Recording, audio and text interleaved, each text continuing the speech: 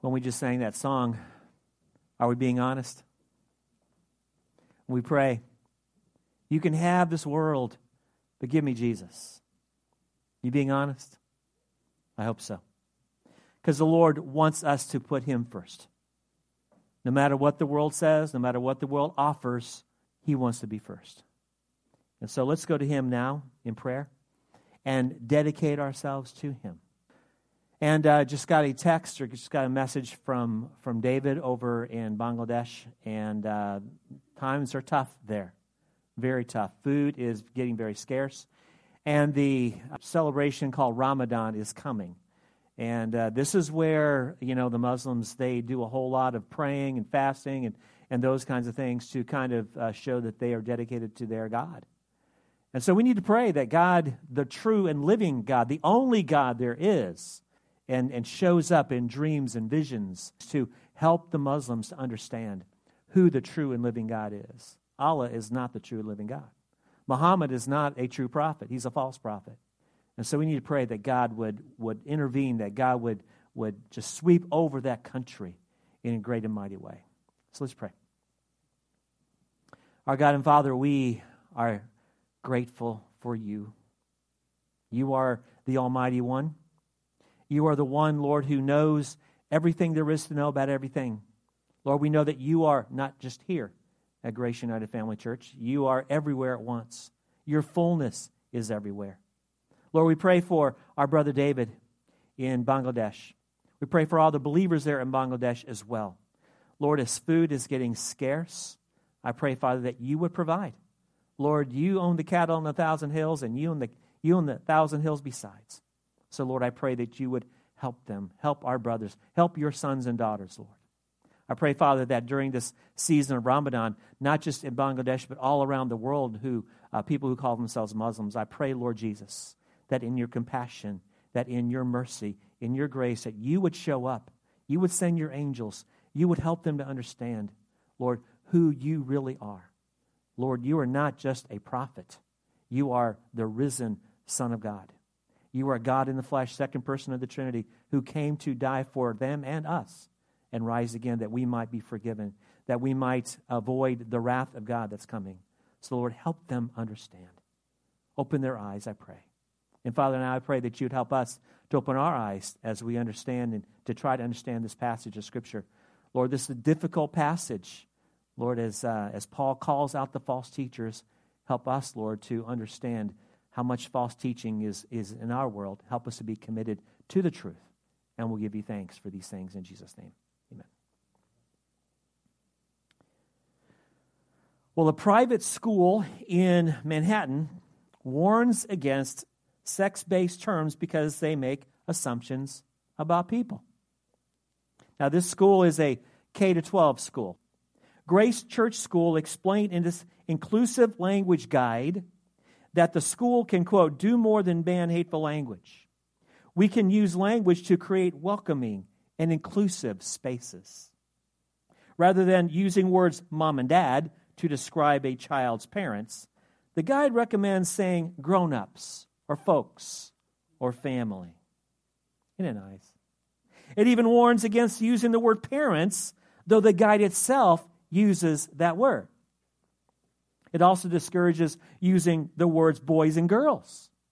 In lieu of those titles, one should say people or folks or friends, readers, mathematicians, instead of using a boy-girl pattern to line students up. You know how that is when you were at school?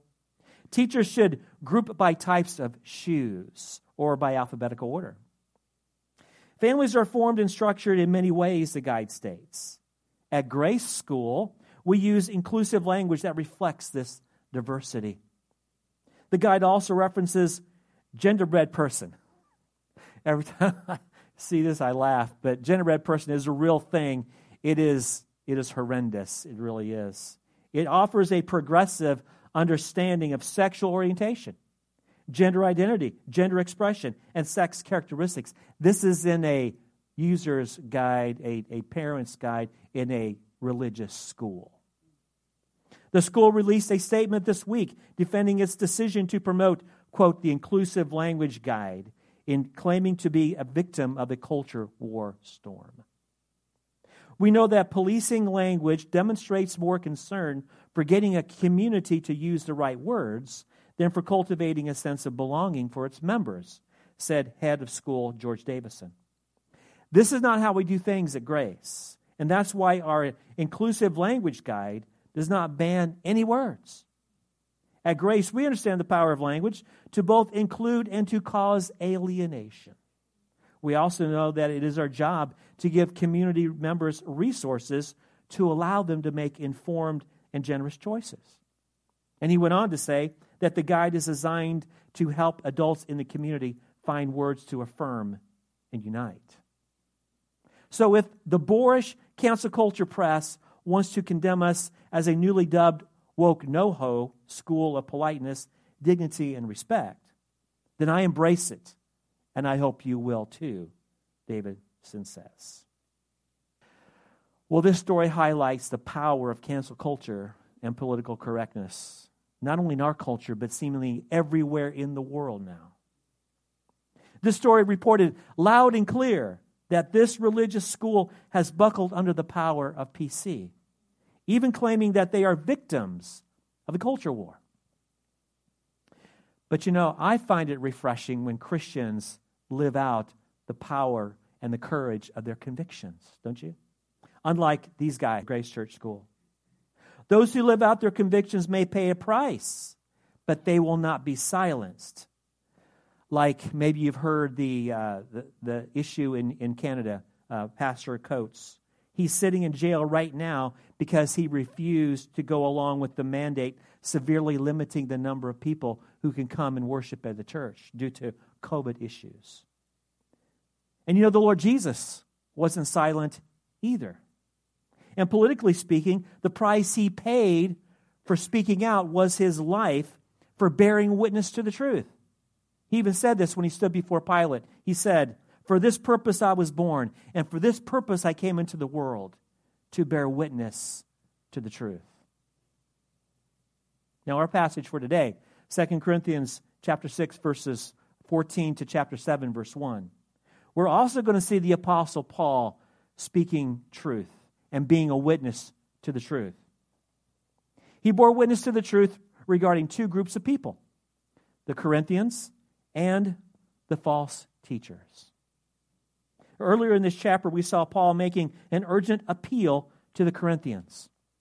But again, let me give you a little backstory to catch us up a little bit here. Several years prior to this appeal that Paul made in 2 Corinthians 6, he came to Corinth and he proclaimed the gospel, Christ crucified. And through the power of God's Holy Spirit, a church was born. After spending about 18 months there, training these new disciples of Jesus in the ways of the Lord, he left there and he proclaimed the gospel in other places in the empire. But they were not far from Paul's mind, the Corinthians, and they certainly were in his heart. But he caught wind of some people who were trying to, they're giving their level best to try to pull the Corinthians away from the truth of the gospel.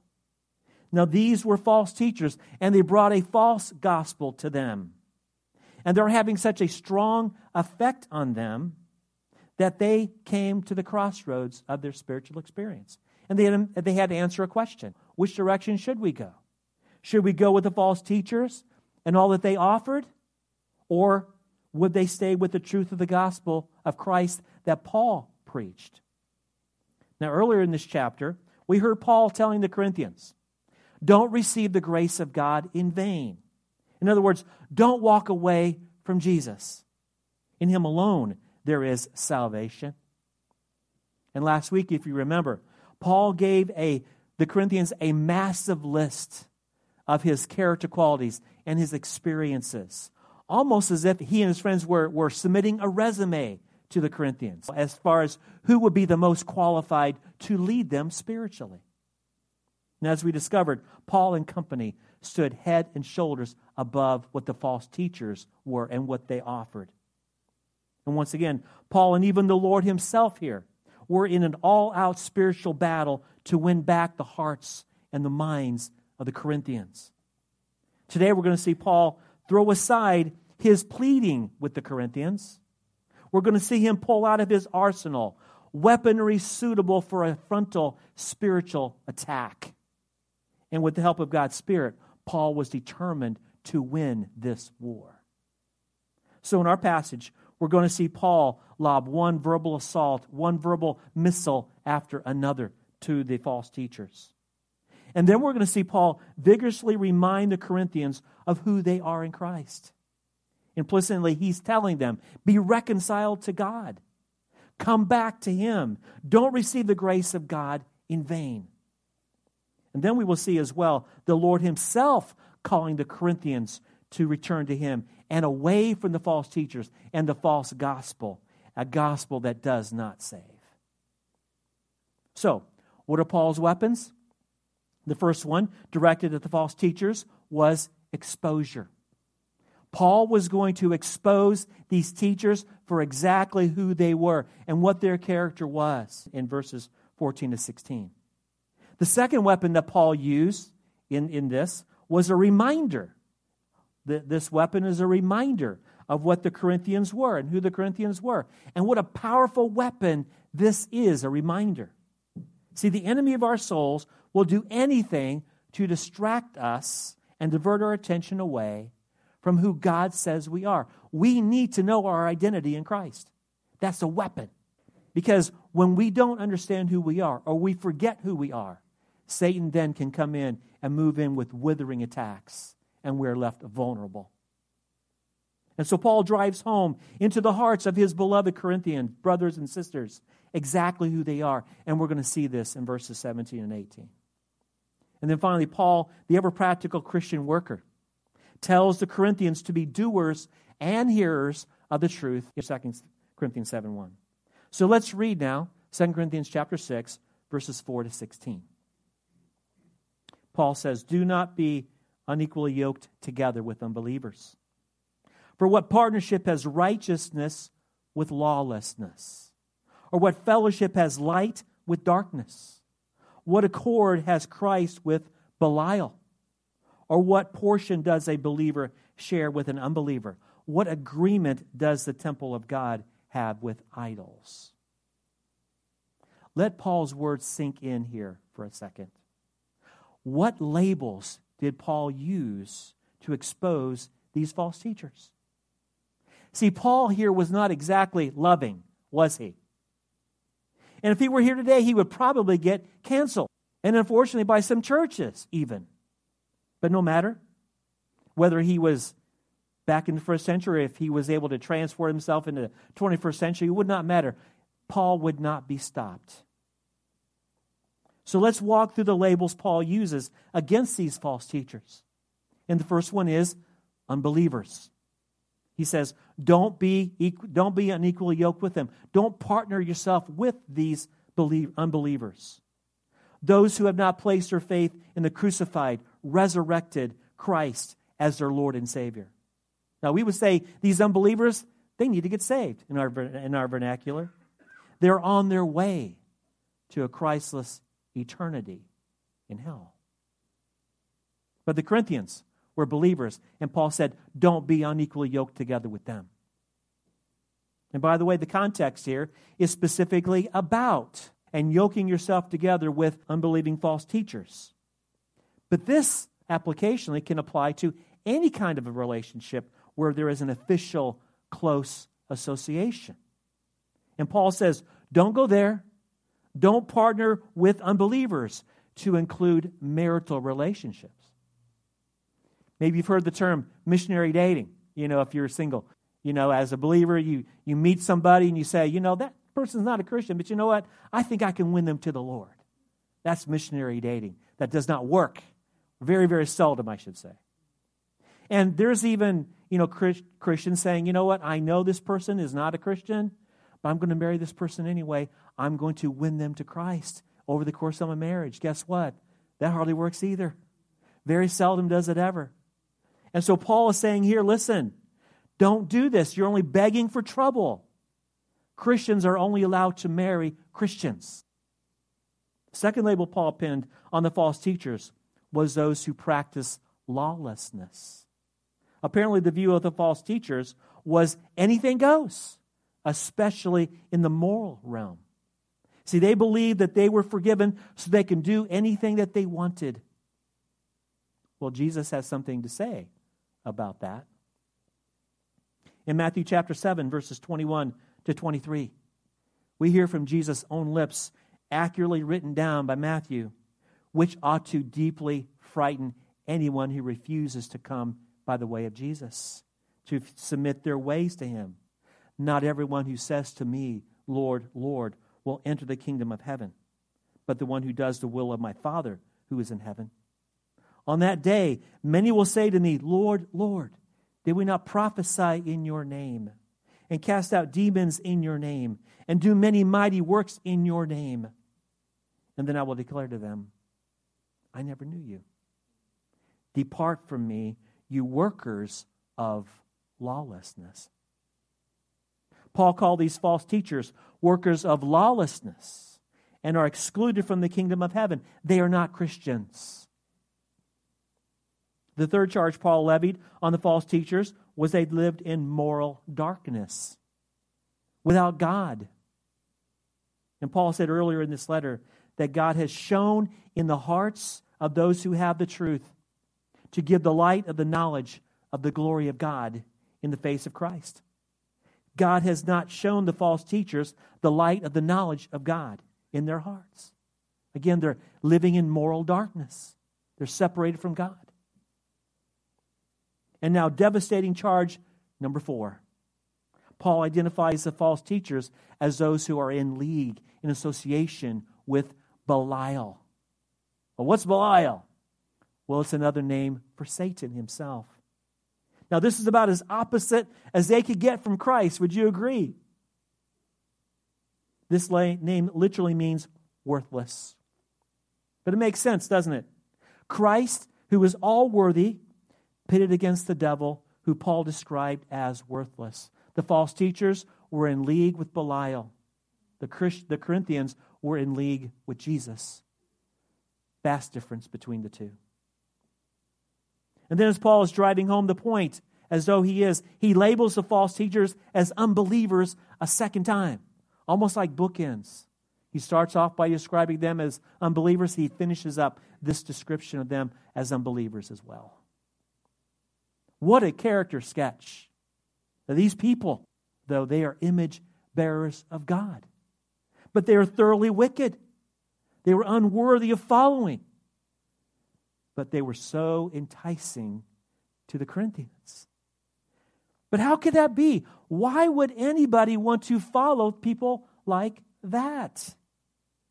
Why would anybody at any time be tempted to follow people like Paul had just described? Well, think of the Garden of Eden. Here Eve was in innocence. And what did she do?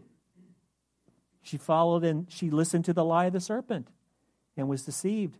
And both Adam and Eve fell into sin.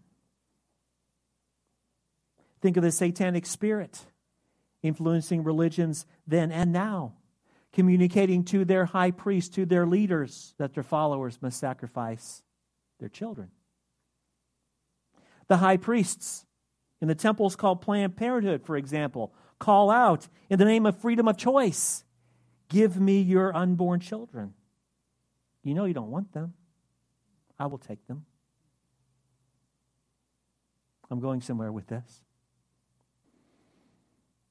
I recently read an article published by One News Now about a certain religious group which desires to make actual abortion procedures part of their child sacrifice rituals under the guise of freedom of religion.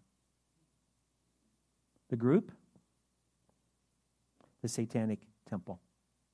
They are suing the state of Texas to make this happen. Right now, it's going on in the courts.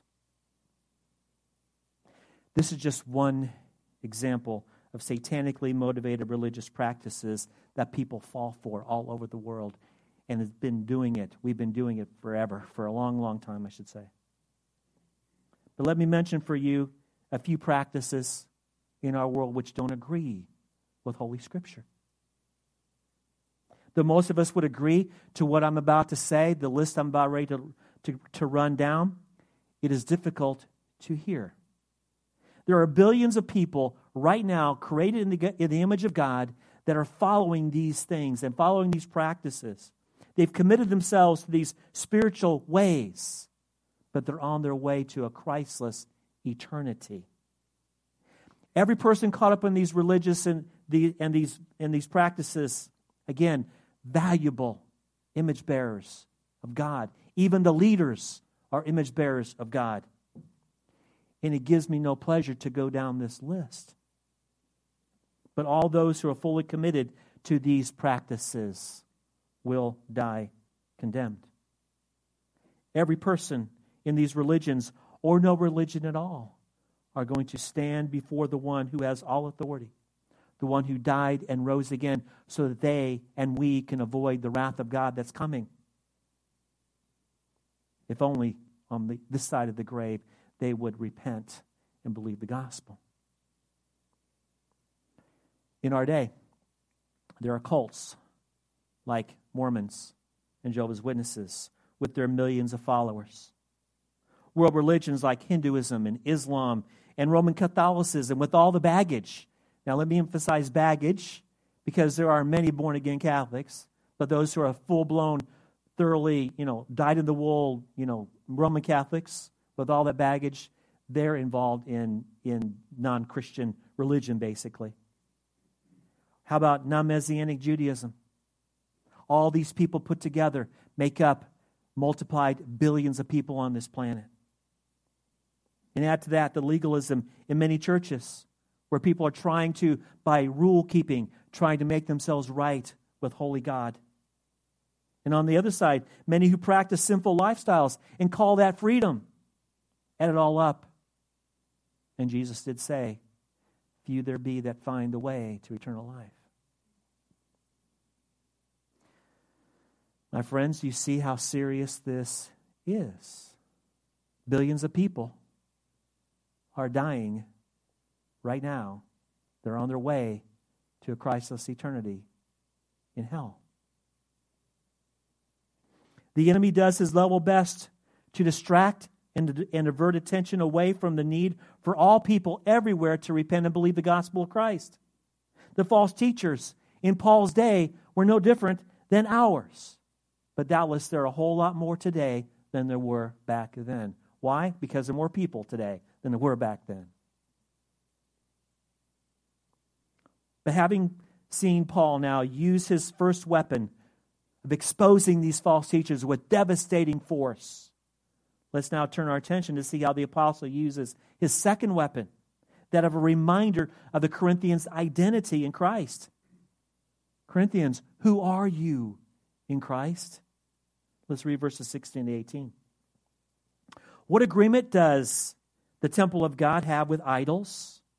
For we are the temple of the living God. As God said, I will make my dwelling among them and walk among them, and I will be their God, and they will be my people. Therefore, go out from their midst and be separate from them, says the Lord, and touch no unclean thing, and then I will welcome you, and I will be a father to you, and you will be sons and daughters to me, says the Lord Almighty. So who are the Corinthians? Who are they? Let's paint a picture. First, they have a living relationship with the living God, the only God that there is. They're in this relationship, this environment, as Paul describes here, is the description of that of a temple. But why temple? See, in terms of relationship, this is where God dwells. Now, there are many statements in Scripture which say that God is not limited by time or by place. Indeed, God is everywhere at once. Isn't that true? And God is so huge and so big and so infinite that the earth is his footstool. Here's what God says through the prophet Isaiah in Isaiah 66:1. He says, Thus says the Lord, heaven is my throne, and earth is my footstool. What is the house that you would build for me, and what is the place of my rest? So when we're talking here about temple, we're not talking about just a very localized place for God. We're talking here of relationship. God is dwelling among his people, and we are described as a temple. All of us together, by the way. Not each individual, all of us together. That's what the Corinthians were, and all of us who are members of the body of Christ. Well, let's continue the picture of God's people, particularly the Corinthians, being a temple for the Lord. And not only in terms of God dwelling among his people, but also now in terms of holiness. Holiness. What does that word holy mean? It means different. It means separate. It means set apart. It means special. Aren't you just special? Isn't that great? We're all special. God says we're special if we're in Christ. All God's people are to live in a holy, exclusive relationship with God and with his people. He described this as a family, as sons and daughters in relationship with Heavenly Father. The Corinthians were in the family of God. They had a living relationship with the living God. But they stood on the brink of throwing it away. Remember, they're at the crossroads. Are we going to follow the false teachers? Or are we going to follow the true and living God and his ways? They were God's people, but they were that close to throwing it away and walking out the door. And Paul reminds them, let's remember who we are, Corinthians. I am part of that temple, and you are as well. God has established a covenant with us, and this covenant is established. The foundation of this covenant is the blood of Jesus. And because we are God's people, now we are to live like God's people. Indeed, the Corinthians and our relationship with God is as sons and daughters. Let me remind us of the culture of the first century and how family members treated their fathers.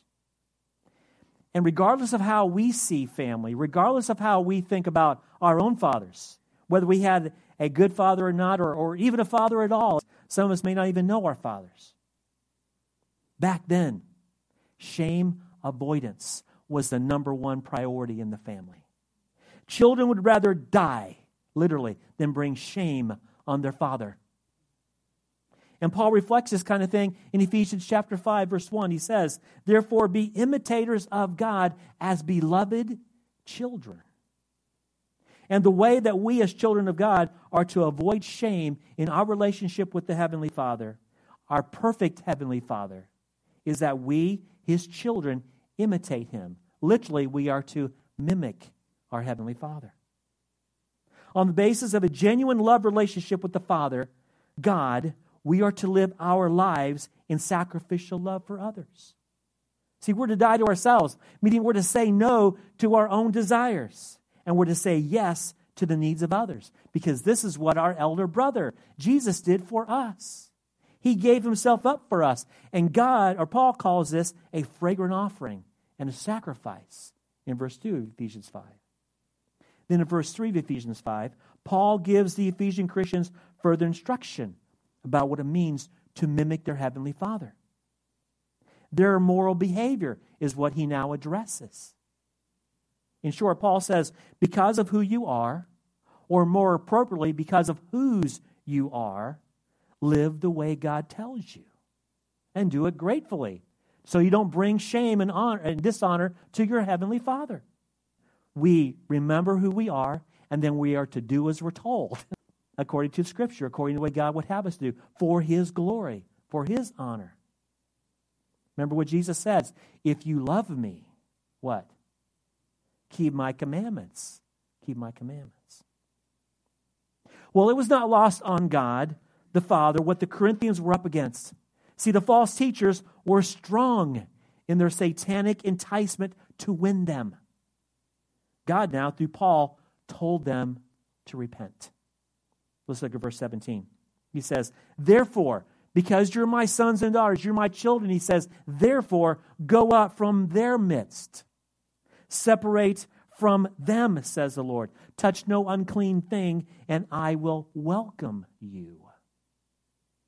Paul quotes several passages of Scripture here, almost like in a mashup, just like one part of Scripture after another, building his case to let the Corinthians know that God was telling them to turn away from the false teachers. Go out from their midst. Be separate from them. Touch no unclean thing. Notice what God said through Paul in describing the false teachers. He calls them unclean. He implies that the false teachers were defiling the Corinthians. However, the Corinthians were not victims. It was they who put themselves in the position to be influenced by these false teachers. That's why God commands his people to repent, to turn around, to turn away from their teaching, to separate themselves from the false teachers and return to God. And should they repent, what would God do? He'll welcome them back as sons and daughters. And what I'm saying here is welcome them back into fellowship. They will again bring honor to the Father when they do this.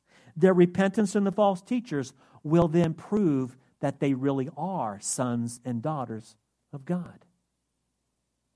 I'm reminded of what Dietrich Bonhoeffer said. He said, our faith in Christ and our obedience really do go together. He says, quote, only the one who believes obeys. And conversely, only the one who obeys believes. They both go together. So what do we have so far?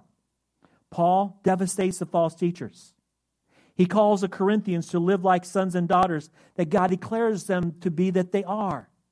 And now in 2 Corinthians chapter 7, verse 1, Paul gives strong encouragement to press on in their walk with the Lord.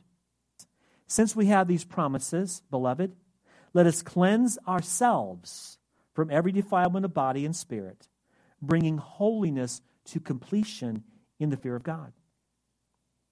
As children of God, Paul gives them a word of encouragement and a command. We can call these promises and purity. But there's a purpose for all of this. Let's walk through this. First, the promises. Corinthians, you are sons and daughters of God. When you repent, you get welcomed back into the fellowship in the family. The Lord is gracious. He's slow to anger, and he abounds in loving kindness. Literally, the word is loyal to the covenant. God is loyal to his promises to us. Now, it's amazing to me, personal testimony, how gracious and how forgiving God is to me. Now, I'm sure that every one of us could say the same thing. We could probably spend the next couple of days in here just standing up and saying how good and how gracious God has been to every one of us. But the bottom line is simply this. God will receive us back as we come back to him in the fellowship. Corinthians, return to the Lord so he can bless you. See, God does not break his promise. And that is such good news, not just for them, but for us as well. And so because God has given his people his welcome home promises, what is to be their response? In a word, bring honor to the Father. In a word, purity is the name of the game. God's people are to cleanse themselves. We are to cleanse ourselves of every defilement of body and spirit. Notice what I said for emphasis. We are to cleanse ourselves. The Corinthians were to cleanse themselves of every defilement of body and spirit. How can anybody do that? We hear over and over again, we can't clean ourselves up. But Paul says right here that we're supposed to. Well, for the past few days, Kitty and I have been hard at work at our house, painting our front room. And there's a lot of varnished wood in our front room. And we decided that we would paint over it, But this required the use of a lot of oil-based primer. But silly me, I did not use gloves. And the smell of the primer was horrid. It was terrible. It was bad stuff. It was a bad experience. And my hands were eventually covered with blue primer. So, what to do about that? I had to remove it because if I kept it on my hands, what would happen to everything I touched? It would defile it, including, I go to bed, all over the sheets, right? Not a good thing. Not a good thing at all. So, what do I do? What did I do? So you can see my hands are not blue. This is great. It took a lot of soap. It took a lot of this waterless cleaner. and a lot of scrubbing. And after a time, I was able to remove the primer. Guess what I did the next time? I used gloves. But how did I remove it? I couldn't remove it. It was the cleanser that removed the primer.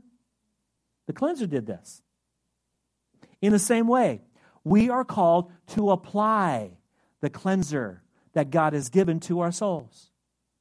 Cleanse our souls. How do we do this? There are two things: repentance and confession. That's the cleanser. We apply it and God cleanses. And we know this. In 1 John 1:9. 1 John 1:9 is reserved for those in the family of God. And it goes like this: recite it if you know it. If we confess our sins, He's faithful and just to forgive us our sins and to cleanse us from all unrighteousness. As we apply, as we confess, He forgives over and over again. How many times does He do it? Second chance, third chance? How about as many chances as it takes? Right? But after we have confessed our sins and we repented of them, then we adopt the attitude that Paul had. In Philippians chapter 3, he says, I forget the things that lie behind and I press on to what lies ahead. Now, my early Christian experience, a bunch of us young believers, we were holding each other accountable and things like that. And we would always oftentimes focus in on a statement, on a phrase. And we called it fess and press. Confess my sins, press on. Confess my sins, press on. And why did we do that? It's pretty common among Christians, isn't it? How many times do we beat ourselves up over our sin even after we've confessed and after we've repented? Can I get a witness on that one? We do, don't we? Because sin is so heinous to us and to our Heavenly Father. It's like, how in the world can I do this? And I beat myself up over and over again. Well, what do? Gloriously. It ought to be a very humbling thing to us that Christ took how much of our punishment? All of it. If Christ took all of our punishment, how much punishment do we have to bear? None of it. It's not being flippant when we come before the Lord and we say, Lord, I've blown it. I am sorry. I confess my sin. I leave it at the cross.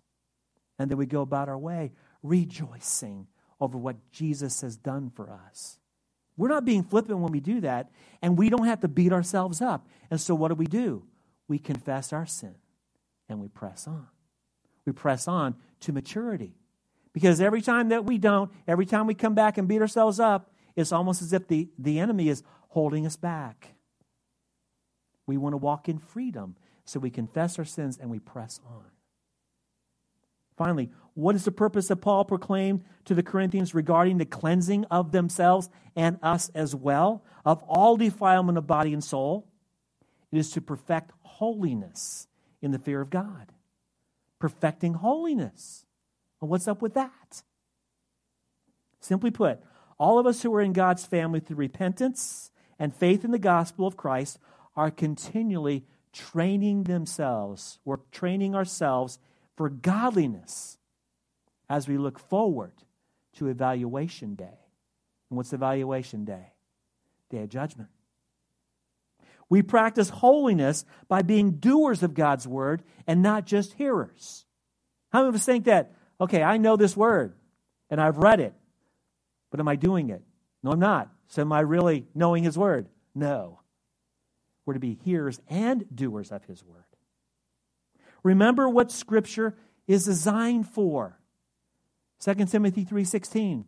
All Scripture is breathed out by God, and is profitable for four things. Profitable for teaching, for reproof, for correction, and for training in righteousness. These four things. Now, this statement tells us something very valuable. First of all, it teaches us the way of the Lord, the way of righteousness. Second, it reproves us. It shows us when we've gotten off the path of righteousness. Third, it corrects us. It tells us how to get back onto the path of righteousness. And fourthly, it tells us how to get farther down the path of righteousness. You see a pattern here? In short, God's word helps us to train ourselves for godliness. Even as Paul tells us, the Philippians, He says we are to work out our salvation, exercise our salvation in fear and trembling. Why? Because it is God who works in us to do and to will to do according to his good pleasure. Okay? So what? Why are we as Christians to perfect holiness? The answer, it is found in the last phrase of this passage. Holiness in the fear of God, in the fear of the Lord. Now, where have we heard that statement before? The fear of the Lord. 2 Corinthians chapter 5, verses 10 and 11. Here's what he says. Paul says he makes it the aim of his life to be pleasing of the Lord, to the Lord on this side of eternity. Why? Because all of us will appear before the judgment seat of Christ. Each one of us will receive what is due for what he has done in the body, whether good or evil. In other words, we practice righteousness to get ready for the day that we stand before the Lord. Pretty sobering, isn't it? All of us are going to be there. The books are going to be open, the books of our works. And the book of life will be opened as well. All of us will be judged, and we will receive what is due for what we have done in our body, whether good or evil. This is what Paul tells us. This is God's inspired word to us. And the book of life will be opened as well. Whether or not one's name is written in that book will determine whether or not one will go into eternal life with the Lord or will be separated from the Lord to eternal death, unending suffering, and eternal fire.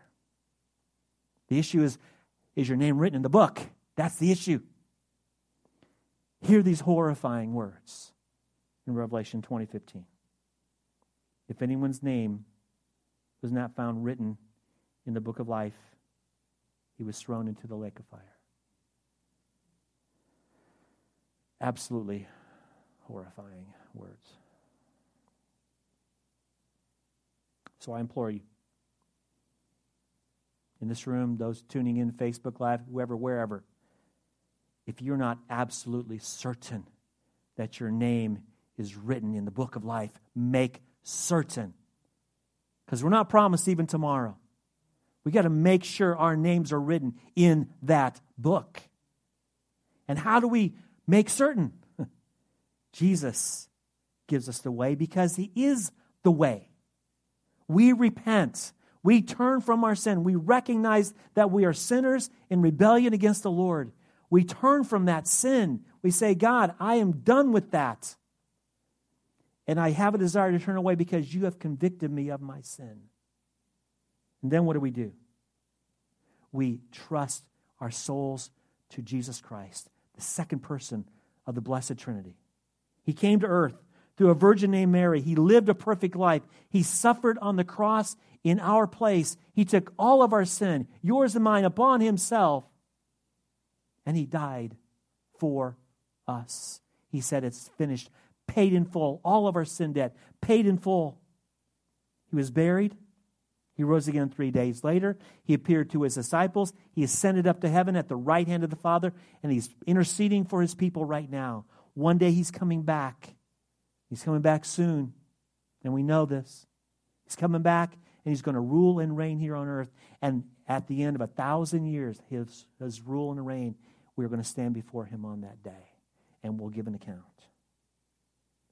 And he has the authority to say, enter into the joy of your Lord, or depart from me, for I never knew you.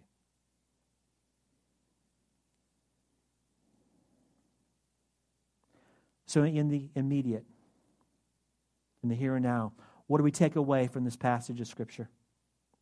2 things. First, don't believe everything you hear in the world. That ought to be a no-brainer. But don't believe everything you hear. Basically, believe nothing in this world, right? I mean, how many websites, how many news outlets give the truth? How about basically zero? We all have a bias, don't we?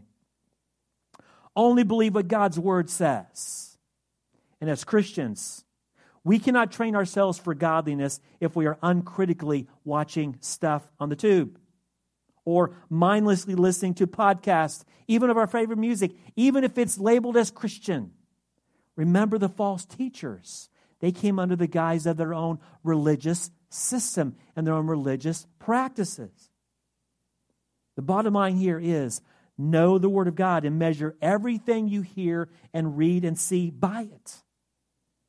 If you need to know how to study, need to know how to meditate, need to know how to take the Word in a way that is accurate and pleasing to the Lord, if you don't know how to do that, let me know. I can help you on this. We need to be like the Bereans. In Acts 17, 11, and 12, Luke tells us about these guys. He says, these Jews were more noble than those in Thessalonica. They received the word with all eagerness, examining the Scriptures daily to see if these things were so. As a result, many believed, with not a few Greek women of high standing as well as men. These Bereans did not take what Paul said at face value. They heard, but they checked it out. Just because he said it, they didn't believe it. Just because they didn't take his word for it. They checked in the Scripture. And again, they made sure that the plain teaching of Scripture matched up with what Paul said. If Paul said something that was not, guess what they did with Paul's words? Threw it out. They kept the Word of God. And we need to do the same. And finally, let's face it. There's a storm coming. There's a shaking coming in our world. It may not shake tonight. May not shake tomorrow. May not shake next month. It may not shake for 5 years. It may even be longer than that. But Jesus himself promised it would happen. In fact, if it doesn't happen, guess what Jesus is? He's a liar. And I'm not the one to say that. Jesus made the prediction there is going to be a great tribulation such as the world has never seen before. We heard about the flood and how devastating the flood was all over the world. That's nothing compared to what is coming. This is what Jesus said. In fact, he said, if the Son of Man would not come and shorten those days, nobody would survive. It's going to get really, really bad and terrible. But at the right time, the Lord will return and he will destroy his enemies. He will stop the tribulation. He will bring it to a grinding halt. He will save his people. He will destroy his enemies. He will set up his throne. And I cannot wait for that day. Can you? In the meantime, let's get ready. I mentioned it earlier. We are to be hearers of God's word and doers of God's word. For it is in the doing of God's word that prepares us for the coming storms in this life and in the next one when we stand before him. Let me give you the words of our Lord in conclusion of his most famous sermon, the Sermon on the Mount, but not in Matthew 7, but in Luke chapter 6, verses 46 to 49. He says this, why do you call me Lord, Lord, and do not do what I say? It's an oxymoron, isn't it? Everyone who comes to me and hears my words and does them, I will show you what he's like. He is like a man building a house who dug deep and laid a foundation on the rock. And when a flood arose, the stream broke against that house and could not shake it because it had been well built. But the one who hears and does not do them is like a man who took shortcuts. He built his house on the ground without a foundation. When the stream broke against it, it immediately fell, and the ruin of that house was great. What's the house here? It's our lives. We got to build our lives on the foundation of Jesus. And so when we as his disciples diligently apply God's word, two things happen. First, we are prepared for the storms of life which are here now and will come even in more rapid-fire succession and even more intensely as the time goes by. And second, we will have a less traumatic time at the judgment seat of Christ if we are living the life now. But let's leave this message on a good note. Let's remember Christ's words that he spoke to his men the night before he went to the cross. He was telling them he was going to die. He was telling them it's going to get rough. He was telling them you're going to fall away from me. But then he gave them these things. Let's take comfort in these words. In John 16:31-33, he says, Jesus answered them, do you now believe? Do you now believe? After all this time, finally you get it. Behold, the hour is coming. Indeed, it has come when you will be scattered, each to his own home, and you will leave me alone.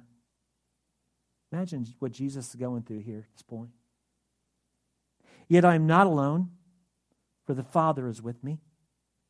I have said these things to you that in me you may have peace. As traumatic as it was for Jesus, he's still thinking about his disciples. You may have peace. In the world you have tribulation, but take heart. I've overcome the world. In the midst of the tough choices we all must make to follow Jesus day by day, let's take advantage of the peace that he alone offers. Paul attacked the false teachers because he loved his brothers and sisters. Let's join in the battle, dying to ourselves at every crossroad in our followership of the Lord Jesus. Let's promote the truth of who we are because we loyally follow him, because we are more than conquerors through him who loved us. Let's pray.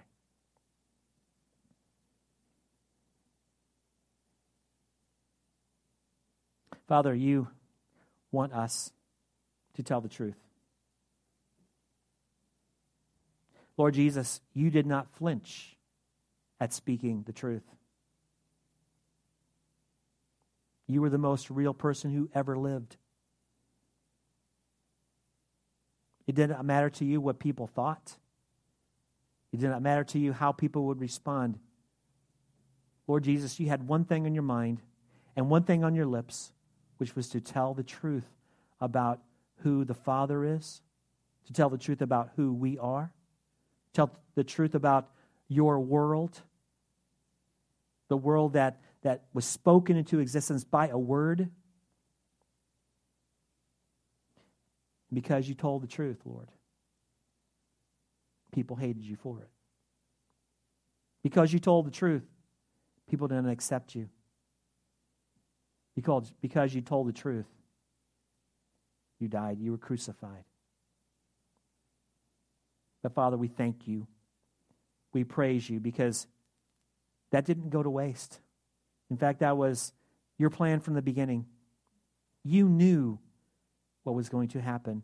At the right time, Father, you sent your Son that he might die for us in our place, pay for all of our sin.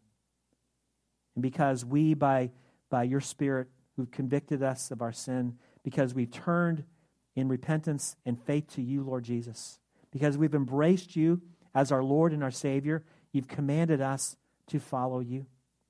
Not perfectly, because we can never perfectly follow you, but loyally. Lord, you told us that when we confess our sins, you are faithful and just to forgive us. Help us, Lord, to live in and bask in just the freedom that we have in forgiveness. Help us, Lord, to joyfully serve you because we love you, because you loved us first. So, Lord, I pray that you'll seal this message to our hearts.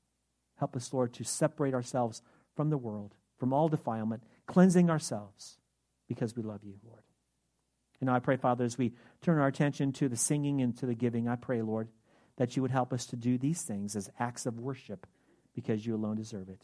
We'll thank you for these things. In Jesus' name, amen.